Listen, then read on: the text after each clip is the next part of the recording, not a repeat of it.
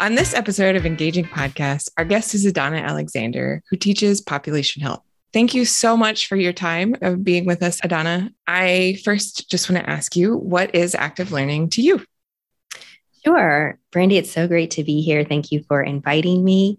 First, I want to say that active learning is not, just the instructor lecturing to the students. I need students to think about the content, talk about the content, and apply the content. And so for me, active learning is doing activities that help to engage those critical thinking skills. How do you do active learning? So I use several different strategies, but the one that I'd like to highlight today is the use of worksheets. And the purpose of the worksheets is for students to actively engage in the class content, like while they're in class, right? So oftentimes, I'll have a question on the PowerPoint, but it'll also be on the worksheet. And I give them a minute or two to maybe write down their responses using the worksheet. Then I'll have them turn to their neighbor and share. And then I'll ask the whole question for a few responses. So that classic think, pair, share strategy, but incorporating the worksheet that way. I also, for example, might show a video or some videos in class. And so I'll ask questions on the worksheet and say, as you watch the video, answer the questions to help them stay engaged with that video. And then oftentimes there'll be questions on the worksheet after the video to have some discussion. Also, too, when I do have longer lectures, I will have maybe fill in the blanks or key concepts written on the worksheet and then some space for them to take notes. And just using that as a way to, again, having them engage with the content, listen to me, and take notes. Another example I just want to share with the worksheet is that I might provide a case study. And so that case study will be on the worksheet, and then there'll be some questions that they can work in groups on, and I'll call groups to present or something like that. So again, just worksheets to really keep the students engaged with the class content. So when you make these worksheets, what kind of questions do you put on them? Yeah. So for example, actually the last class that I had, we were looking at complementary and alternative medicine, different modalities of that. And I did show several different videos. So one of the questions is, it was a video on Ayurveda. And so I would say, what are the 5 elements of Ayurveda as you listen? And so have them write that down. But then we would have another question about what are some examples of the methods that the presenter talked about? And in this particular worksheet, I showed several different videos, and I told the students too that as the questions go, they're going to engage their higher order thinking skills. And so I even labeled them. This is a knowledge question. This is a comprehension question. This is an analysis question. And then showing them that they get a little harder as we go through to sort of build upon. So an example of a higher order thinking question would be, okay, now that we've watched this one on naturopathy, how is this compared and contrast to the 3 other methods we just saw? And again, have them answer them and engage with each other. That's really cool. I love that Bloom's taxonomy. Yes. Thank you. Yes. The Bloom's taxonomy. So I have taught in a class just before you. So I've seen, what your prep looks like as you come into the classroom and you put the worksheets on the table. How long does it take to get your students to just kind of do the thing that you want them to do? That's a really good question. So it's funny, I do place them on the table, and I also have a slide that says, while you wait, please pick up the worksheet or a note card or whatever it is, instructions to things. So I do have that open as they walk in, so they can kind of see that. You'll see students sit down and then read it and then get back up and pick up the worksheet. But I would say we're in the 6th or 7th week of class now, and it's now becoming more automatic. Students just kind of know, because I do it every class they're picking up a worksheet or something from the table. And so now it's just kind of becoming intuitive, because then I get those late stragglers too that come into the class. And I think they're starting to catch on that, okay, I got to pick up this worksheet before I go. So just because I do it for every class, it's becoming, it's a pattern. So they know what they need to do. But I do have a slide that does say, pick up the worksheets. Yeah. Even when you've set expectations, it's good to remind, right? Right. So as I listen to you talk about this, I think that, it seems like a lot of work. So what are the benefits to you, of this type of pedagogy? Yeah, sure. So I will say that, yes, initially it was a lot of work, but now I have these worksheets saved. And so it's just a matter of printing them off, and using them. And I will say too, if you have, this is an in-person class we're specifically talking about, but I also use worksheets in my online classes. And I have an online version of this particular class, that I'm thinking about. And so it translates over easy in terms of, okay, I'm just going to post these worksheets on my online class as well. But one of the things that I think your question was, why do I use them? Sorry. What's the benefit? What's the benefit? Right. What's the benefit? So the benefit is, keeps the students engaged, right? Because it's oftentimes like write the response to the question on the worksheet. Also, too, it acts as a study guide after class, outside of class. So now they have notes that they can then refer to, as they prepare for this class. There's writing assignments. So as they prepare for their writing assignments, it also helps them identify the key concepts for the course, right? Oftentimes, and this particular class that we're talking about, I have freshmen up to senior. So you're going to have various levels of know-how on how to take notes or how to study for a class.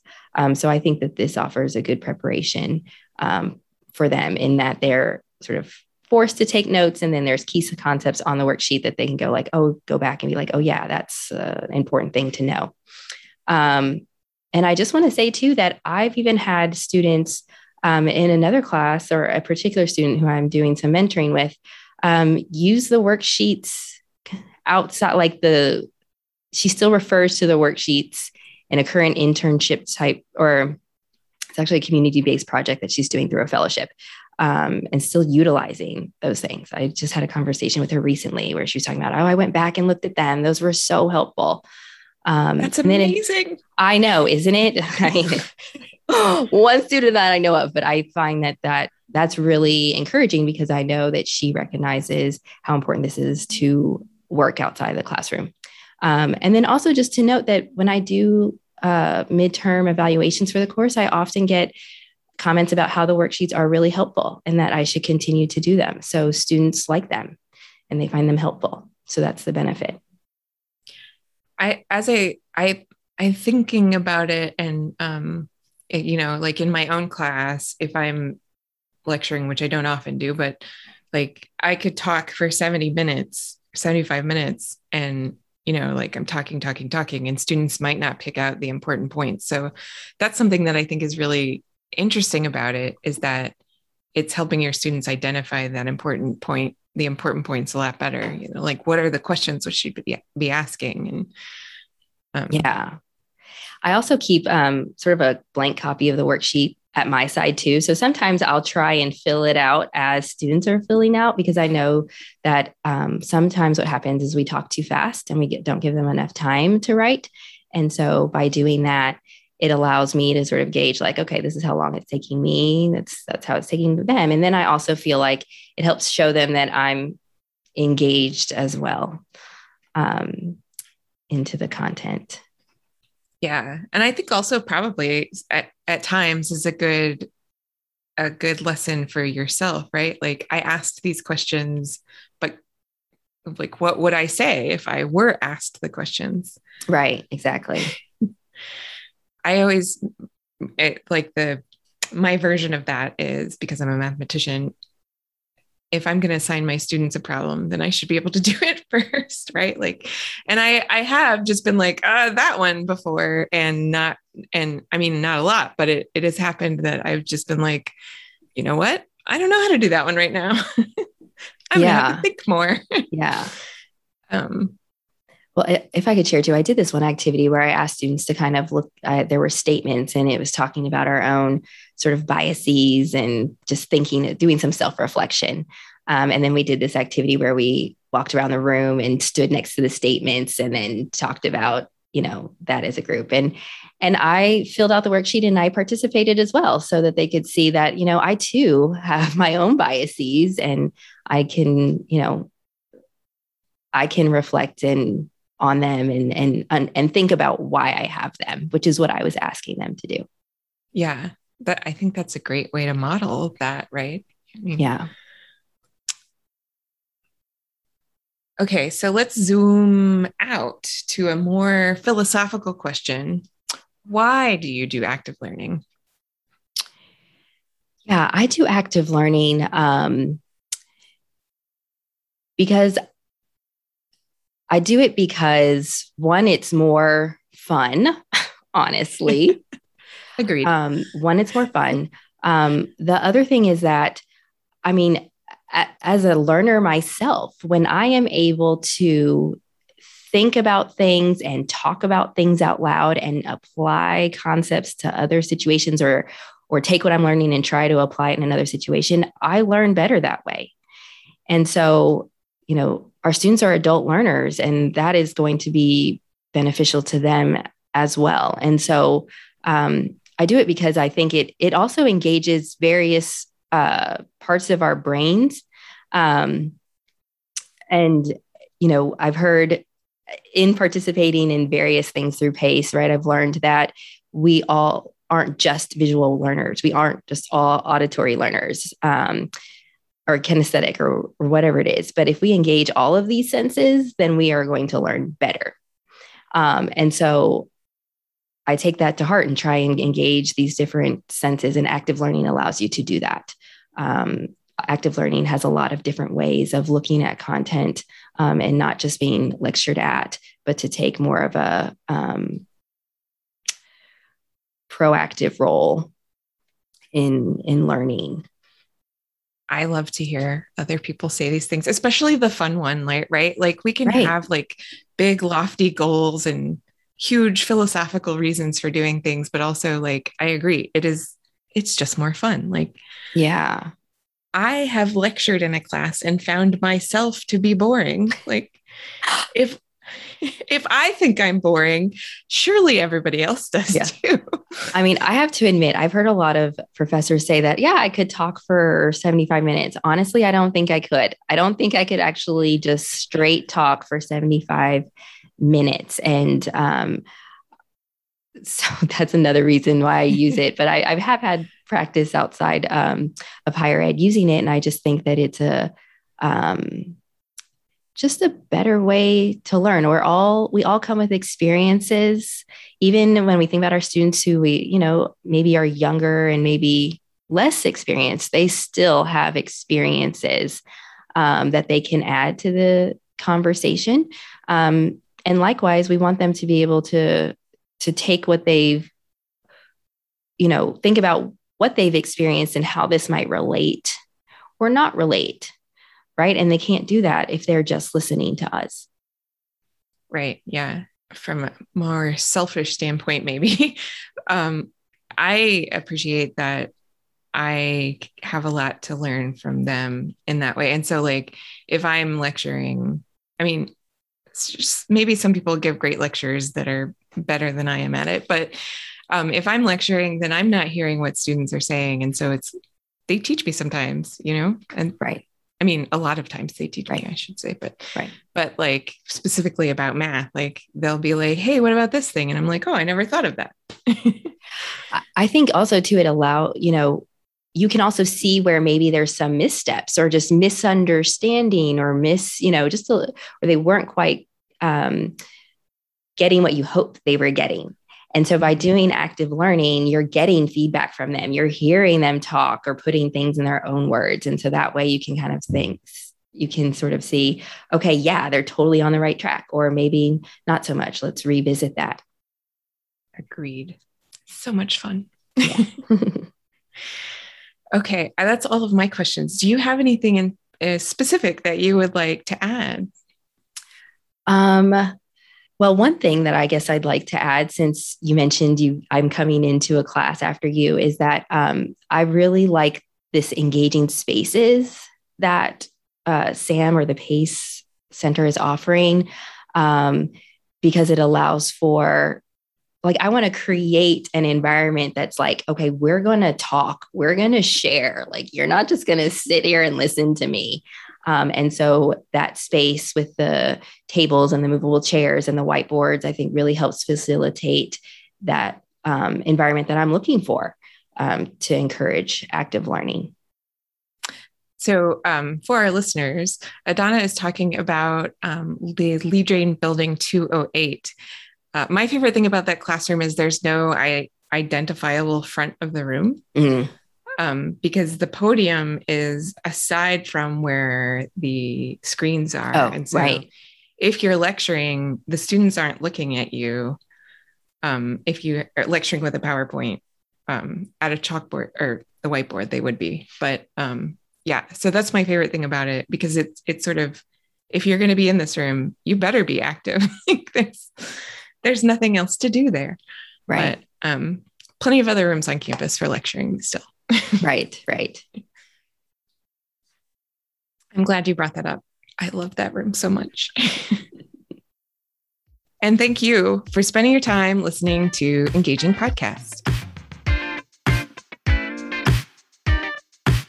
Our next guest on this episode is Eric Connolly. Thank you for being with us today, Eric. Thank you for having me. Can you tell me, before we get started, what is your specialty? Sure. My specialty is in biosocial criminology, which focuses on examining biological and social factors for juvenile delinquency and criminal behavior. Oh, wow. That sounds really cool. I imagine you like it. So let's jump right into the questions. What is active learning to you? Sure. Active learning to me is providing instruction that I think encourages students to understand the concepts that we talk about in class in depth. And these concepts are going to be important because they're going to help them understand central arguments of theories that we talk about in class or statistical methods that we go over. And I think using active learning to engage with students is a way to teach in depth rather than just surface learning. And it's going to help them understand information better. Great. So how do you do active learning? Yeah, so there are various different ways that I like to do active learning. I teach an intro to criminology course, and one of the things that I like my students to do at the end of each course when we're going over a new theory is to ask them to reflect on their own previous life events or possibly somebody that they know and see if that theory that we just went over could explain some of the development of themselves or possibly somebody that they know. And I think that doing this is engaging and it allows them to kind of reflect on what we went over, but also apply the knowledge that they learn in class to their real life. And I think that can really stay with them longer after they leave the class. And then the second way that I like to do active learning is when I teach my master's or PhD students biosocial criminology. I like to use a classroom that's located in the Perkle building on campus that's specifically designed for active learning. I think you may know the room that I'm talking about, but the walls are covered with dry erase surfaces. There are 7 large screen TVs. There are a few tables that have wheels on them, chairs with wheels as well. And then each table has an HDMI hookup where students can actually hook up their laptops and display what's on their screen on those TVs. And the reason why I like to use that classroom for my graduate students is because I often like to have them share their research paper ideas that they're typing on their laptops during class on the TVs. We often go over running different types of statistical models to test the hypotheses that they're going to be talking about in their research paper, and they can actually project what their code looks like on those screens so that each and every student in that classroom can kind of see their thought process behind running a certain model. And I think that encourages conversation among students for why the student is focusing on one thing compared to the other. And I think it's also a great way to just encourage the flow of new ideas and spark debate among myself and students in the classroom. So do they sort of walk around and look, kind of a gallery walk of the code, and ask, why did you do that thing? Or so sometimes we have students who are going to project what they're working on all the TVs in the classroom, and so they don't have to get up and walk around. But there are a few activities that I've done just because there are dry erase walls in the entire classroom, where I ask students to kind of draw a path diagram that's explaining the research question that they're trying to examine in their paper. And so what each student will do is they'll take a marker and they'll go up to the wall and they'll draw it out. And then I want them to present their idea in front of the entire class. So students will get up from one area of the classroom and start to make their way over to the area where they drew their path diagram. And then we kind of make this big circle and we go around the entire classroom. That's really cool. I think there's got to be something about like physical movement. Because I've done things where students move around the room and they're just like so excited at the end of the class, right? And I wonder, maybe somebody who listens to the podcast can send me some information about, what is the research on physical movement in education? Yeah, it's always good to get the blood flowing, and walk around. When it has been nice out a few times, I've tried to take students outside, even if it's just to walk to a different side of campus and sit down. And there's been a pretty good amount of research on being exposed to the outdoors and what that can do for positive psychology and learning new ideas. And so having them be exposed to a place where there's natural sunlight, a lot of vitamin D, and that boosts positivity. And if it boosts positivity, maybe it can enhance the learning process as well. That's really cool. So I want to step back to the first thing that you mentioned, which is asking students to reflect on their personal experience related to the theories that you're talking about. Have you ever had students with really strong emotional responses then in your class with that activity? Absolutely. We've had a few students who have parents who've been in contact with the criminal justice system, and hearing them talk a little bit about what some of the collateral consequences of that experience can be for them and the rest of their family has definitely been emotional, and something that really strikes a chord, I think, with many other students in the class.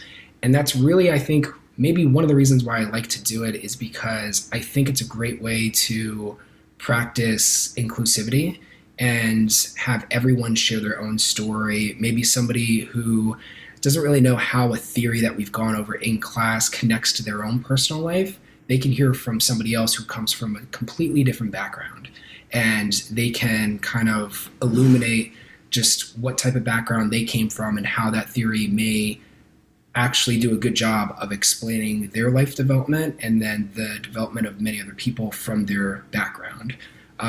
So I think it's a good way to understand the individual variability that we have in our classrooms and in the entire country.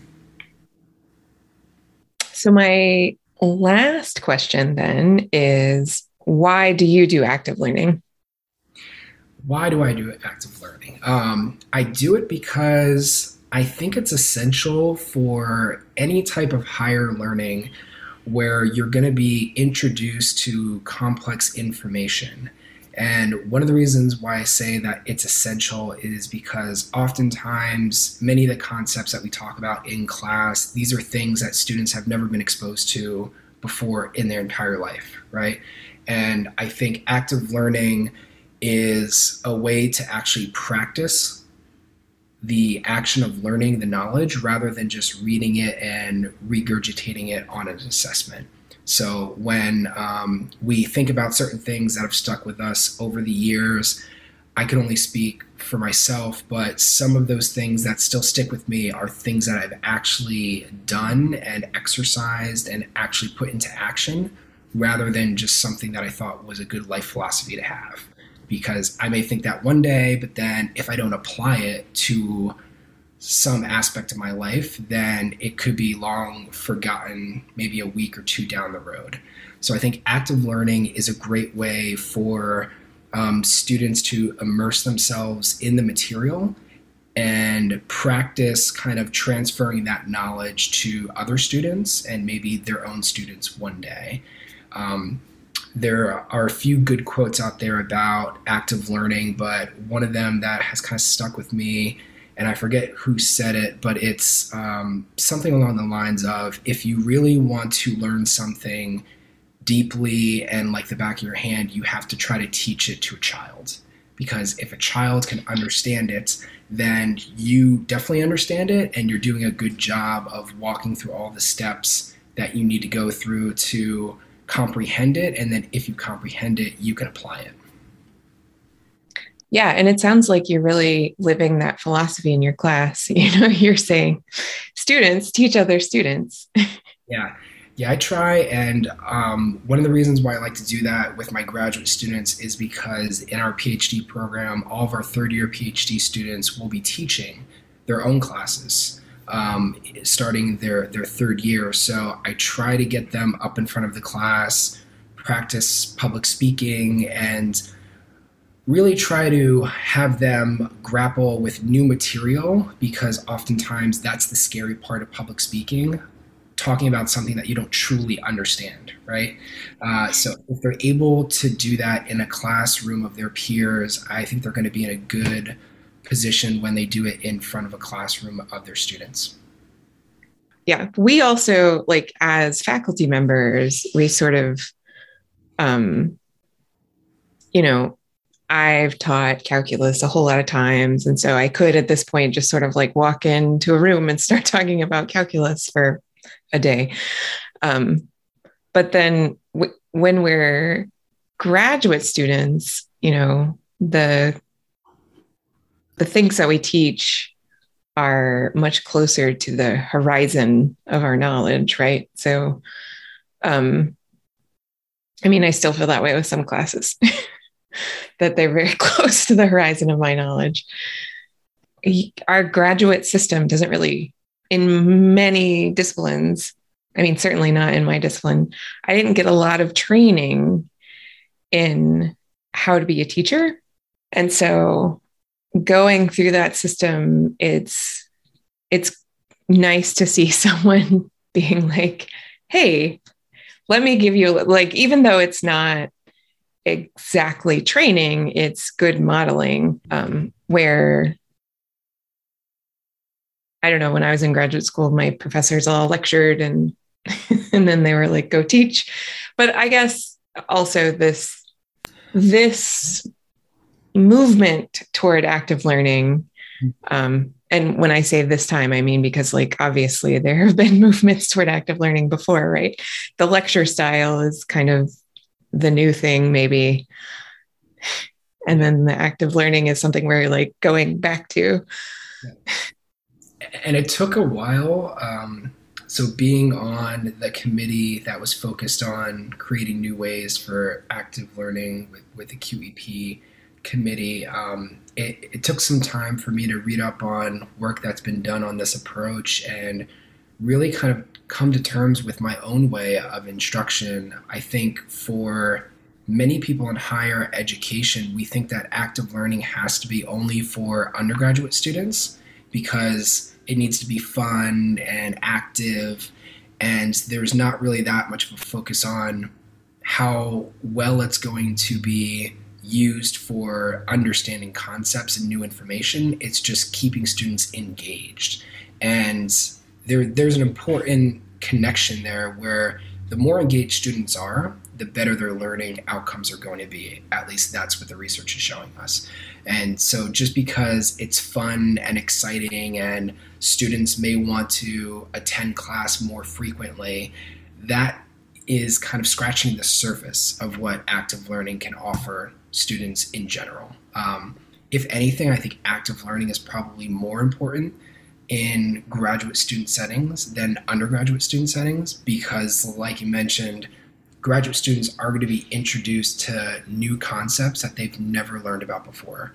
Undergraduate students are also going to be introduced to new information, but not as complex as what graduate students are going to be exposed to. So making sure that you're engaging with those students and making sure that they learn actively what those concepts and new theories are is going to be instrumental to their success.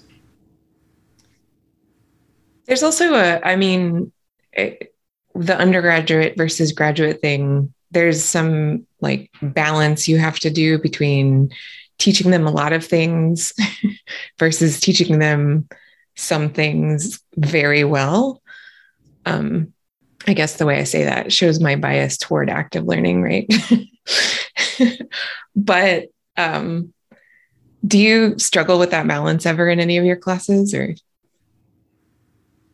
Yeah, I think so. Struggling with balancing, making sure that I'm using active learning consistently across, or just kind of focusing more on certain topics consistently. Yeah, the certain topics is do you have to let things go that you might want to teach them because of doing active learning? So it kind of slows you down maybe, or maybe it doesn't. I don't know. Yeah. So for my undergraduate students, I try to incorporate, even if it's something minor, one minor form of active learning into every topic that we cover. It may be asking them to reflect on the theory that we just went over, or it may be an in-class exercise where they're broken up into different groups and there's a competition for which school of thought is going to be the best model to explain criminal behavior. I try to incorporate it as much as possible, even when I know that it may be sacrificing some lecture time to cover something that may not be essential, but it's something that I wanted to cover originally. I would much rather them really learn less information than kind of be exposed to so much that they only retain probably the same amount of information that we're going to be covering and using an active learning technique. It's interesting. So I've been thinking a lot as I teach online classes, and maybe they don't go as well as I want, about the difference between information and knowledge. And I think you just sort of said that there, that you're looking for knowledge rather than information, right?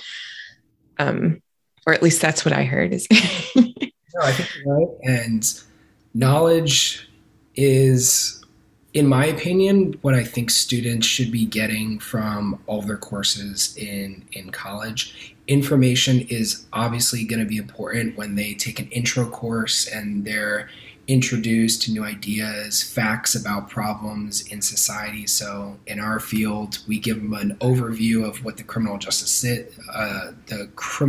system is, the sentencing process, and all of that. But as they move further on throughout the semester, they're getting knowledge about some things that are more than surface level. And those are going to be extra legal factors or characteristics of those individuals who may be at a higher risk of going through the criminal justice system. And I think having a better grasp about those facts is going to be more important for them to kind of get this really good understanding of what our criminal justice system looks like, rather than just facts that they could read on CNN or Fox News one day about the rates of violent crime. Yeah, that's really, I love it. I love it. I wanted to come take your class. Stop by anytime. And yeah, active learning, it's really, and I'm not just saying this because we're on a podcast that is solely focused on using active learning in college classrooms, but it's really been a game changer for me. And it's something that I try to use as frequently as possible, but not too much. There's always that sweet spot. But I think that so many students benefit from being actively engaged in the content that you're covering. If you just stand up there and you lecture them and give them new information for an hour and 15 minutes twice a week, they may retain possibly 10 or 15% of that information. And some of it is just because they had to study for their quiz or exam. But if you focus on making sure that they're actively engaged in the information, then, like you said, Brandy, that's how knowledge is formed. They can really understand it, and then I think the big thing is apply it to their own life and then apply it to other things that they want to do in their career moving forward. I think that application to their own life is also so important. I mean, I'm a mathematician, so my questions are like, you have 900 bananas, sort of thing sometimes. And so I like to hear you talk about that a lot because it's so difficult in my discipline. And it sort of gets me thinking, how could I do this better?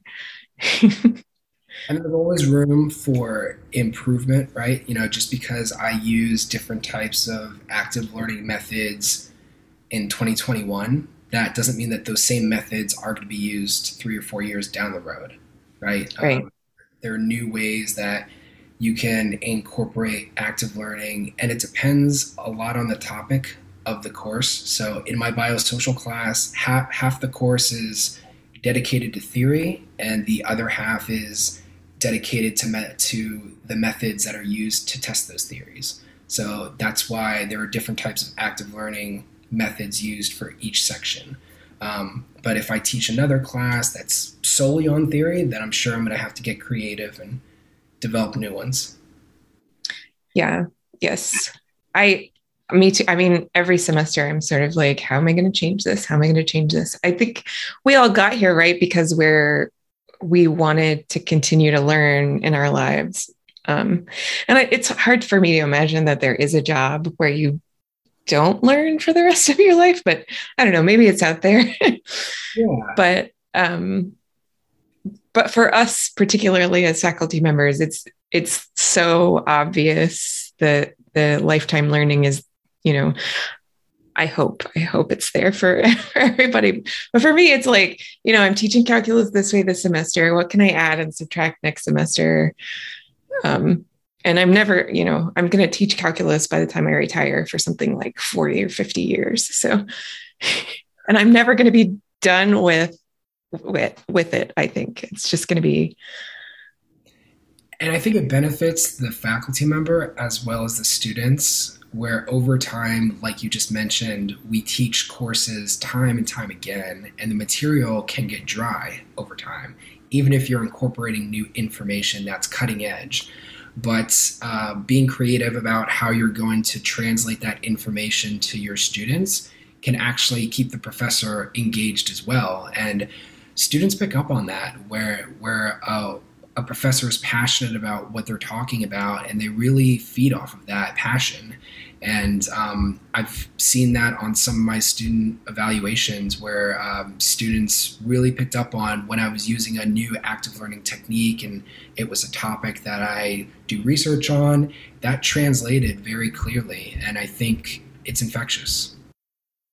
Definitely. Okay. That was wonderful. Thank you so much for your time, and look for me and everybody who listens to our podcast asking to come take your class, maybe. Sounds good. Okay. Thank you so much, Eric. Of course, Brandy. Thank you.